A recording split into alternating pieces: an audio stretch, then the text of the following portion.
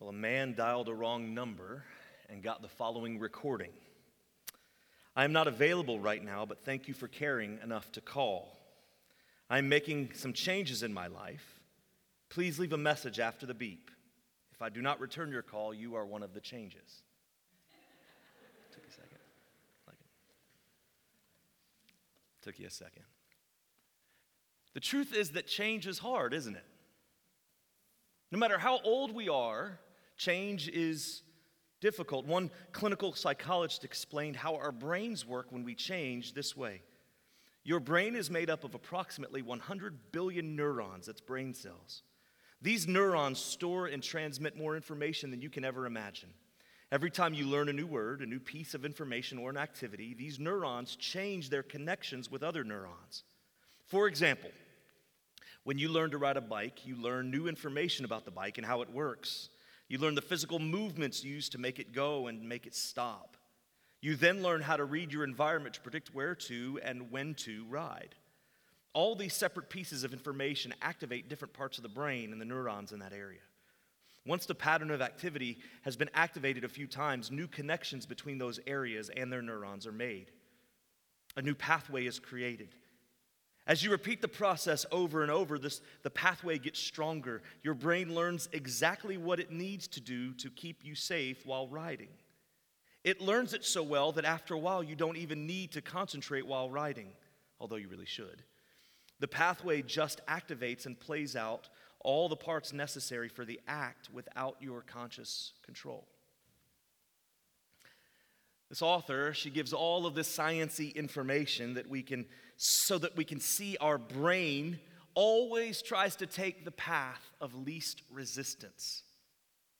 Our brains like to stay the same all the time. See, we know this is true.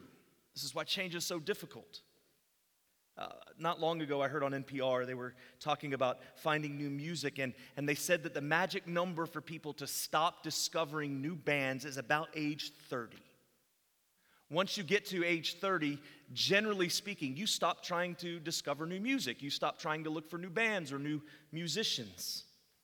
Finding new bands is rewarding, but it's not easy. So often, what do? We stick with what we know. We have our routines, our favorite restaurants, and our favorite vacation spots. Now, some people will say, well, we like what we like, and that's true. But there's always so much more to see and experience. See, we feel uncomfortable when we're faced with learning something new or going somewhere different. Our brain is working against us. Maybe you've been in this experience where you are in a group of people and you're trying to decide where to eat. And someone or the group decides to go to a restaurant that you're not familiar with. Maybe it's a different a type of food that you're not a fan of. And so your brain, your entire being wants to go to Chick-fil-A because you know what Chick-fil-A makes, right? They're consistent. And so as you get outvoted, you end up going with the group to a restaurant that you're not familiar with. And you sit there and your palms are sweaty. You're squirming in your seat. You're uncomfortable. You ever thought why? Because your brain is telling you, run, go to where is comfortable, go to what you know. Our brains don't like change. And this is why as we age, change is harder. A child, those ones that you just saw making the horses noise when they're running across, it's a beautiful sound. I love it every Sunday. Those kids, you can go up there and you can say, hey, our service, our structure today has changed, and they'll think nothing of it, right? It's a lot harder for us. Children, their brains, they're eager to learn, they're eager to change, they're eager to experience something new and different. But as we age, new things are scary to our brains, so we often avoid them.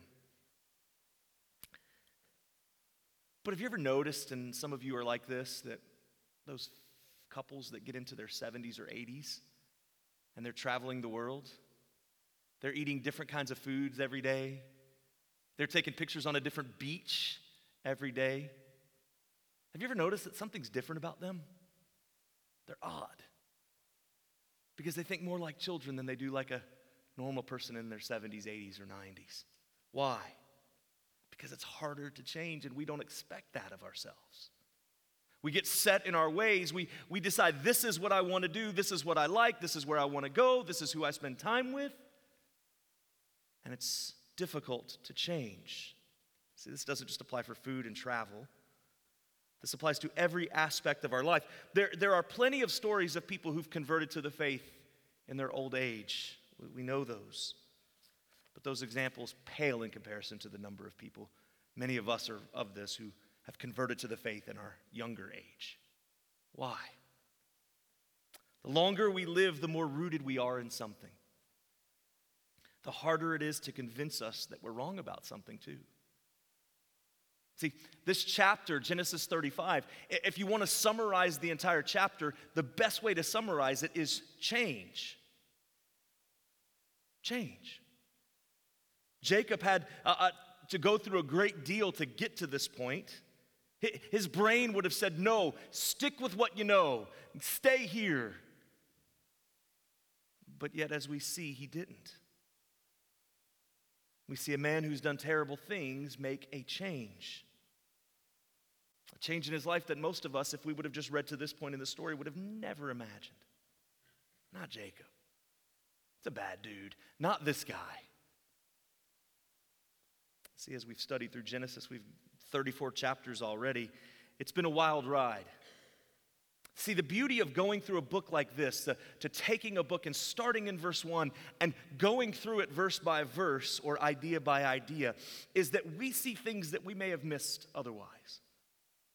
A few weeks ago, someone came up to me after the service and said that I had said something that caused them to see something or to think something that they have not really noticed before. The connection's there. This is what this kind of preaching does. And it's what your kind of listening takes too. It takes work. It takes devotion to reading the Word. You grow, you mature. You understand God's plans that you hadn't thought possible before because you're analyzing what you're hearing and what you're seeing. And a book like Genesis demands this kind of study. The best analogy I can give as we go through this passage is that if you've missed parts of this series, go back and re-listen to it in the same way that if you stepped out of a movie for 10 or 15 minutes and walk back in, you're going to miss a lot. The plot won't make sense anymore. You're filling in gaps with what you think you know. And so this is why studying the book, studying a book of the Bible verse by verse or going idea by idea from verse 1 is so vitally important. So here's what I want you to do. Think back to Genesis 33 and think back to what God told Jacob to do. What did God tell Jacob to do? He said to go to Bethel. Now, if we stop there, we'd say, okay, well, Jacob goes back to Bethel, right? That's how the story ends. But we know that's not what happened. Jacob decided to stop short in Shechem. And because he didn't fully obey, he put his entire family in jeopardy.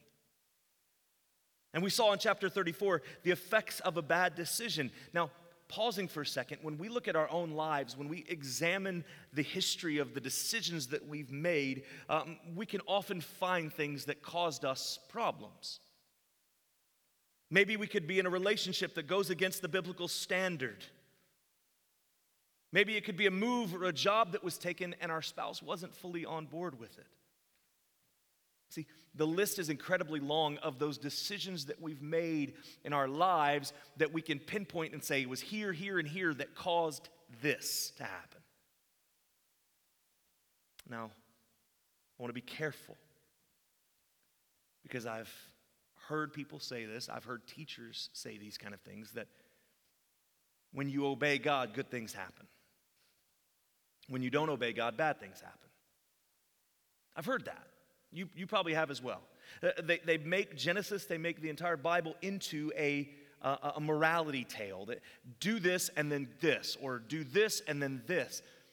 And that's one, not the point of Scripture. And two, that's missing the main idea of what the entire book is teaching us. So why is God telling him to do things? Well, is God just trying to say, well, Jacob, if you behave, if you do the right things, then I will reward you? Well, we know that's not true. We know that there are a lot of bad people who are successful, people who live the good life, people who've made a living off of hurting and abusing people. but we also know that sin has consequences. We may not feel it right now or even in this life, but the consequence of our disobedience will be dealt with. Now, with that said, sin in our lives will often, not always, but often bring consequences here and now. Jacob was told to do something and he didn't do it.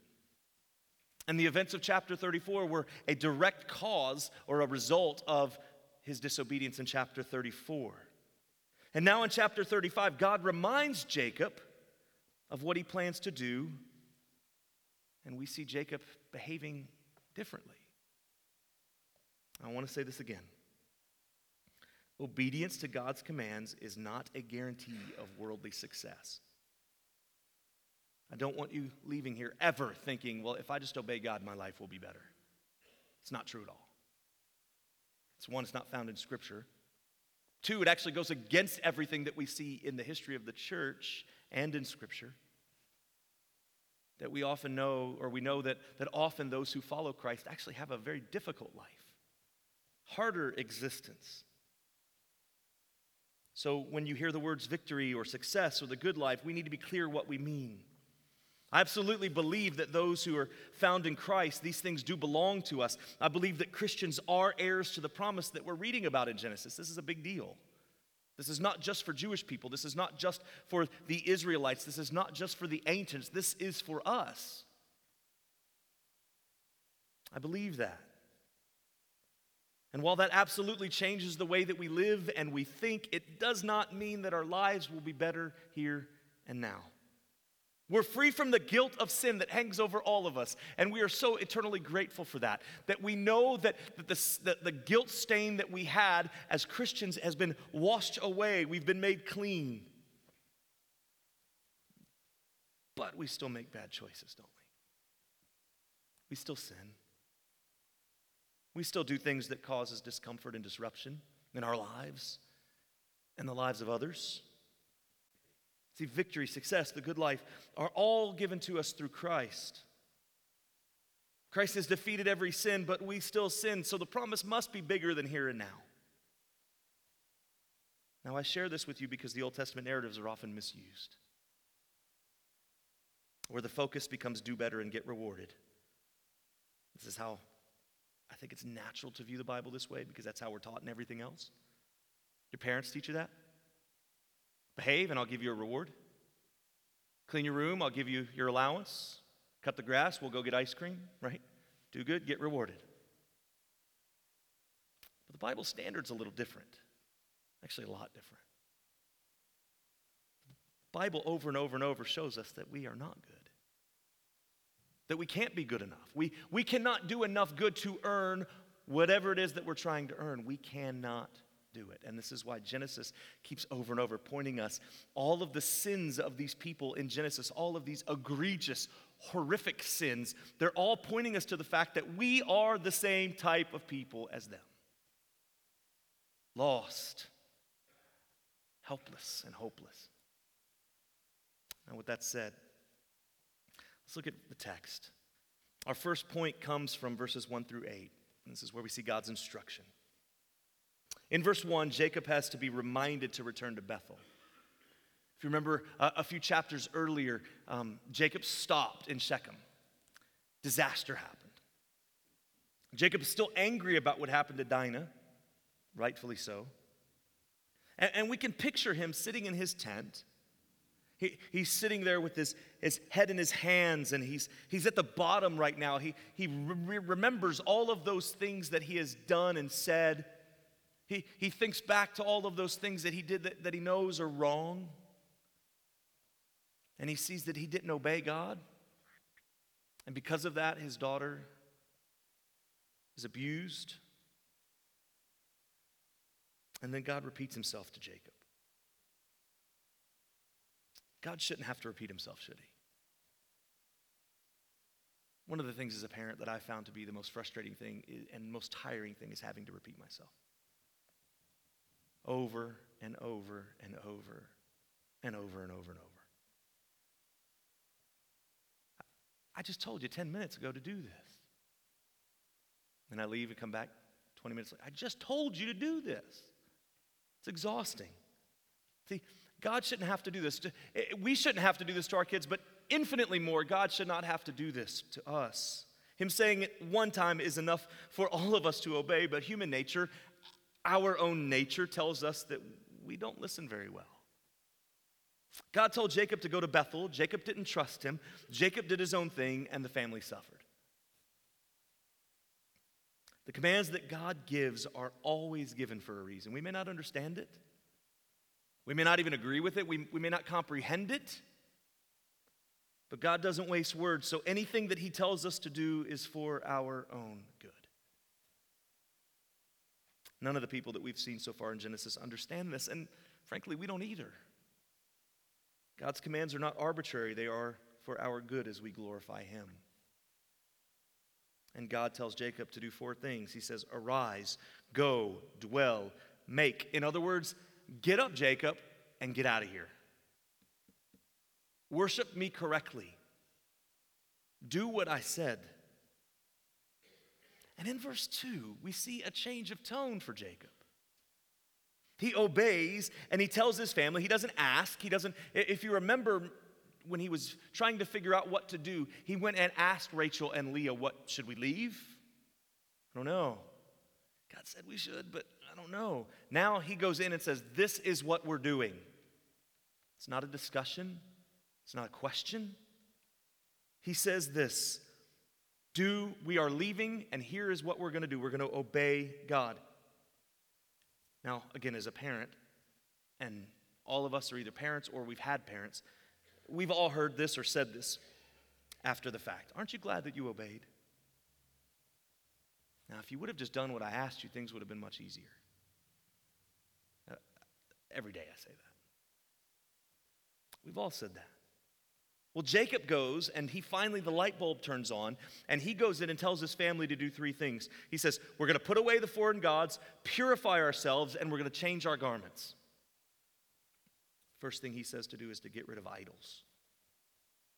If Jacob's truly repentant, and we believe that he is, this is the first step. Now, the 10 Commandments have not been written yet. They've not been given yet. But it's not an accident that the first 2 commandments deal with who God is and our worship towards him. Those are the 2 most important things. Everything else stems from that. When we fully understand who God is and we understand that God has given us a standard by which we are to worship him, the rest of Scripture makes sense. And the rest of what he does makes sense. So then the question comes is, where do these idols come from? Jacob's life has been a roller coaster, hasn't it? Abraham's as well. This up and down, obedience, disobedience, obedience, disobedience, back and forth, back and forth. And so there are 2 options to where these idols came from. One, they could have just been gathered when they took them from the Shechemites, or it could have been that the family fell back into pagan idol worship. Either way, these things were bad. They didn't belong. And so Jacob says, we got to get rid of them. Then he tells his family to purify themselves and to change their garments. This is a cultural practice that we really don't do today, the ceremonial cleaning and all of that stuff. We don't do that. But there are people who still do that. They avoid certain fabrics or certain animals based on the Old Testament standards that they just don't touch because they're unclean. Now, all that this means is that there was a change that happened. And Jacob was now leading his family. Did you notice something? That when all of those bad things have happened in previous chapters, Jacob was kind of silent. He kind of stood to the side. He was like his grandfather Abraham. Bad things were happening. He may have participated or he just may have turned his back, but he didn't say stop. He didn't say this isn't right. And now he is. He's saying, here's what we're going to do. We're going to get rid of all of these things. We're going to purify ourselves before God. One way to think about this, if you're wondering why purification, why changing clothes, why doing all of this stuff, I want you to go home today or tomorrow and mow your grass, get real sweaty, take your clothes off, go and take a shower, and go and put those dirty clothes back on. Your shower that you just took is completely pointless at that point, right? No, you put on clean clothes when you're clean. See, we don't change our clothes. We don't do this ceremonial practice, but we do something. We do baptism to signify something that's happened, and an outward expression of an inward reality. Jesus says in John 3, unless one is born of water and the Spirit, he cannot enter the kingdom of God. Now, some would say, well, that requires baptism for salvation. Well, no, Jesus was referring to Ezekiel 36, where it says this, I will sprinkle clean water on you, and you shall be clean from all your uncleanness. And from all your idols I will cleanse you. And I will give you a new heart, and a new spirit I will put within you. And I will remove the heart of stone from your flesh and give you a heart of flesh. And I will put my spirit within you and cause you to walk in my statutes and be careful to obey my rules. You shall dwell in the land that I gave to your fathers, and you shall be my people, and I will be your God, and I will deliver you from all uncleanness. When we are transformed by God, we are changed on the inside and on the outside. When we follow our profession of faith with baptism, we are showing that we're clean, we're cleansed, washed, made new. The water is from a tap, or from a lake, or from a pool, or from the ocean, wherever it is that we do baptisms. There's nothing magical in those waters, but it's a sign that an inward change has happened. Jacob ordering his family to change their garments had no special power either. It was a way for them to show that they had truly been changed. And Jacob recognizes this in verse 3 when he says that God had answered him in his time of distress. See, one of the key indicators of a changed life, of someone who is truly a follower of Christ, is by how they recognize who God is. See, when we examine ourselves in light of the holiness of God, when someone can accurately explain that to say, God is good, I am not. That God's righteousness compared to my own righteousness, there's not even a comparison happening there. When someone can explain that, that is a sign of someone who is a true follower of Christ. Jacob, through his actions and his words, shows that at least in some part he gets this, he understands this. And this provokes him to action. In verse 4, Jacob buries the gods, little g, and the rings in their ears. Again, these things could have been taken from the Shechemites, or it could have been some garment or part of a religious ritual that they did during their pagan times. Either way, Jacob needs to get rid of them. And so he buries them under a tree. It's a change. This signifies a change in Jacob. They are leaving their past behind them. He's met God, and he's been changed by him. And then in verse 6, Jacob came to Luz, another name for Bethel, which is where he should have been all along. All of this leading up to where we're at now in Genesis 35, all was a result of Jacob's disobedience. He stopped just a few miles short. He should have kept going, and he chose for some reason not to do that. Jacob knows what's happened to Dinah, and he knows that it was due to his disobedience, so he goes to Bethel without groaning. He shows the change in his life by building an altar. So that's what God's instruction in Jacob follows, and in verses 9 through 15, we see God's covenant. In verse 9, God appeared and blessed Jacob, and in verse 10, two names are changed. Luz becomes Bethel, and Jacob becomes Israel. The best way to describe what's happening in this, again, is change, is that a new name signifies a new person. Dirty clothes are exchanged for clean ones. Idols are exchanged for a relationship with the one true God, and now names are changed. Why? Well, we don't really do this, but in ancient cultures, names had meaning. Names had value and a description, as we see with Benjamin. And so you would take your old name, and when you came to know the one true God, you would be given a new name. We saw it with Abraham becoming Abraham. and now Jacob becoming Israel. It's really not that different from what we see in modern day Islam, where when someone converts to the Muslim faith, they change their name. It signifies that they are not the same person as they were before. So while we don't change our name, we do become followers of Christ. And because of that, we are not the same person. Think of what happens when we are converted. All of the things happen after, right?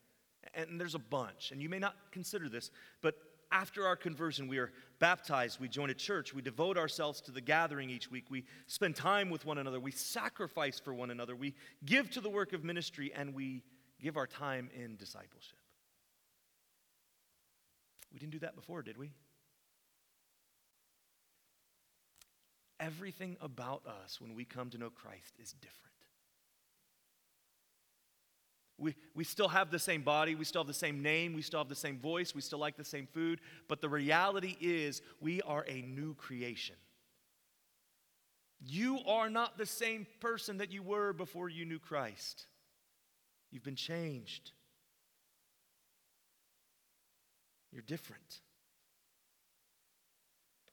To summarize, we are different. Isn't that why Jacob did all of these things?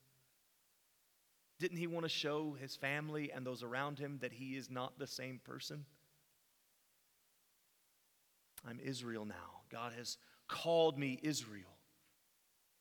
Then in verse 11, God talks to Jacob again and says, I am God Almighty, be fruitful and multiply. Now your mind should immediately go back to Genesis 1. God tells Adam and Eve, be fruitful and multiply. He said the same thing for Abraham, that he would be the father of many nations, which signifies there's going to be a whole lot of people coming from this line, right? This is a reminder of the covenant that God made with Abraham, and he upholds it with his descendants. Well, then the narrative now moves to Rachel's death in verses 16 through 21. We see in these verses that Rachel was dying, and she knew it. We can imagine this is her second child, and we can imagine the joy. If you remember, Rachel was Jacob's chosen bride. That he worked for 7 years, and then there's Leah, and then he had to work another 7 years in order to have Rachel, the one that he really wanted, the one that he was closest to. And we know that Rachel couldn't provide a child for quite a long time. Now this one, Benjamin, was special. This was a second child, but this child would be born in the promised land. This child would be born in Bethel. This child has a special aura or mystique about him because of where he was born. Now you may be wondering this in all of this, why, if God told them to go to Bethel, why did they leave? Because this is what it says they're doing. They're leaving. No definitive answer, but it was probably not a violation of God's command because we would have seen that stated. In other words, they stayed as long as God told them to stay. So Rachel goes into labor with another son, and she dies in childbirth. Now, I would, just as a aside, if a mother decides to name her child something, it's probably not the best thing for the father to immediately say, nope, that's not what we're naming him. I'm giving him a different name. But again, names had meaning and purpose and value, and so she named him Ben-Ani, or Oni, son of my sorrow. Jacob decides on a different name, Benjamin, or Benjamin, son of the right. Now, if you remember, in royal families, the most important person, and we see this in the Trinity, Jesus sits down at the Father's right hand. And so he's saying that this Benjamin is special to me. This is my favored son. Now remember back to Genesis 30. Rachel said this, give me children or I shall die. Now she had no idea that not much longer after she said that she would be in labor and it would happen to her. She made having children an idol. In her mind, she existed in order to have children. Now the birth of her child would kill her. And Jacob lived with sorrow for the rest of his life. He was tricked into marrying Leah when he really wanted Rachel. She was his favored bride. Now, I must believe that he carried a lot of guilt with him. And every day was a reminder that his family was in shambles and now his wife was gone. And this leads us to the final section of our passage this morning, the effect of sin, verses 22 through 29. The Bible says that the wages of sin is death, meaning that sin is the reason that we all die. Now, I'm not talking about you going out and sinning and then immediately dying because of that individual sin. I'm not speaking about that. But rather, because sin exists, death is the natural result of that. Death exists because sin exists. Rachel died because of sin, just like you and I will one day die, and it will all be a result of sin in the world. And Jacob is still dealing with this. He's still dealing with the abuse of Dinah, and then his wife dies. So he's watching his daughter, or he hears about his daughter being abused. And then his wife dies. The story is not over yet. And it would be nice, wouldn't it, for them to have some quiet? For them to have some peace? We've got 3 kids, and it is so nice when it's quiet. Sometimes, because you know that if it's really quiet, something bad's happening. But it's nice when the kids are kind of doing their own thing. Nobody's fighting, nobody's screaming, things aren't being broken. It's relaxing. And we would hope the same thing for Jacob, but that's not what's happening here. Chapter 35 was rolling great, right? That Jacob is now obeying God. He's going where God told him to go. He seems to be doing the right thing. His wife dies, which is natural. And then we come to the story of Bilhah. Bilhah was considered a close relative. She wasn't a blood relative, but she was considered as one.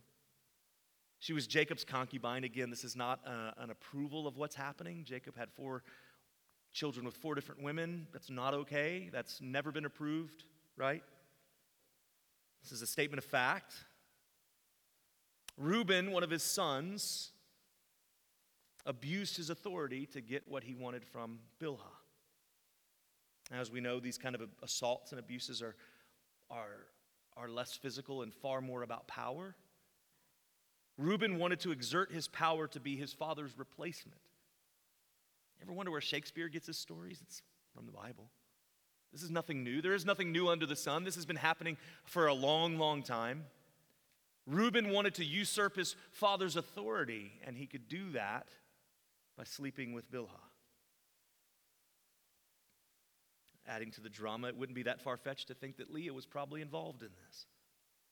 It was Reuben who gathered the mandrakes in chapter 30 for Leah, so he already has a deceitful relationship with her. Bilhah wasn't Leah's sister, but she was the maidservant of Rachel. Bilhah played a surrogate role for Rachel, and so the command to not sleep with one's aunt could be extended to one's servant because they were kind of one and the same. It was a motherly position. Now, this would not be illegal today or even then, but it would be weird and morally repugnant still. Jacob was indifferent about what happened to Dinah in chapter 34. This is kind of the story of Jacob, indifference. Now, could this have, among other things, contributed to his children's attitude toward fellow image bearers? That the fact that he kind of didn't get angry until the very end? And all of the things that Jacob has done to hurt and abuse people, his children were either the products of that or they were watching him do this. Where do children learn from? They learn from their parents. Parents, when we do bad things, our kids learn. They will follow our lead for good or bad. When we allow others to be hurt or we don't make things right in our lives, we can't expect our children to behave differently. But Reuben didn't gain the power that he sought. In fact, Jacob was angry with Reuben until the day that he died. This was a dysfunctional family. And see, it points us to something else. Not only did Jacob provide a bad example to his own children, he became angry when they acted just like him. In my own life, my own sins are seen most in what I get angry with my children. you're being mean to someone. And I get angry at that. Well, wait, have I not done the same? You were rude to that person. Wait, have I not done the same? All of those things that I get irritated with my own kids about and that I get angry when my kids do something wrong, the reality is I've done the same things. I'm guilty of all the same crimes that they are. Jacob gets angry. He gets angry at what he's seeing. Now, always thinking in Scripture in terms of viewing it through the lens of the gospel.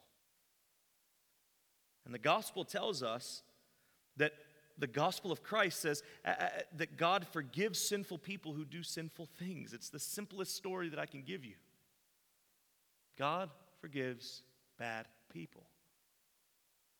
And if I've learned anything about Jacob's life, it's been that I have the same need for repentance as he does or did. And it is only by God's grace that I don't do the same things that he did, because I am just as capable. Yes, sin still impacts our lives, and we can wreck our lives and the lives of others in many different ways, but the gospel is the solution. See, trusting in Jesus will not get rid of earthly consequences. We've seen this. Jacob put his hope in the promises of God, and there were still bad things that came. Trusting in Jesus won't rid ourselves of those consequences, but it does give us hope. It does give us something to cling to. You say, what is that? Same messages we've heard every week. That God is still faithful, even when we're not. Over and over and over, we see this being played out. Has the covenant been broken? No. Jacob tried. Jacob tried to wrestle out of the grip of God. Couldn't do it. It does give us hope that our standing with God is not dependent on how good we can be. Sin will often gain the upper hand, but our hope is that the God who made the covenant with Abraham and kept it with Isaac and Jacob is the same God who loves us and keeps us secure today. The story is about change.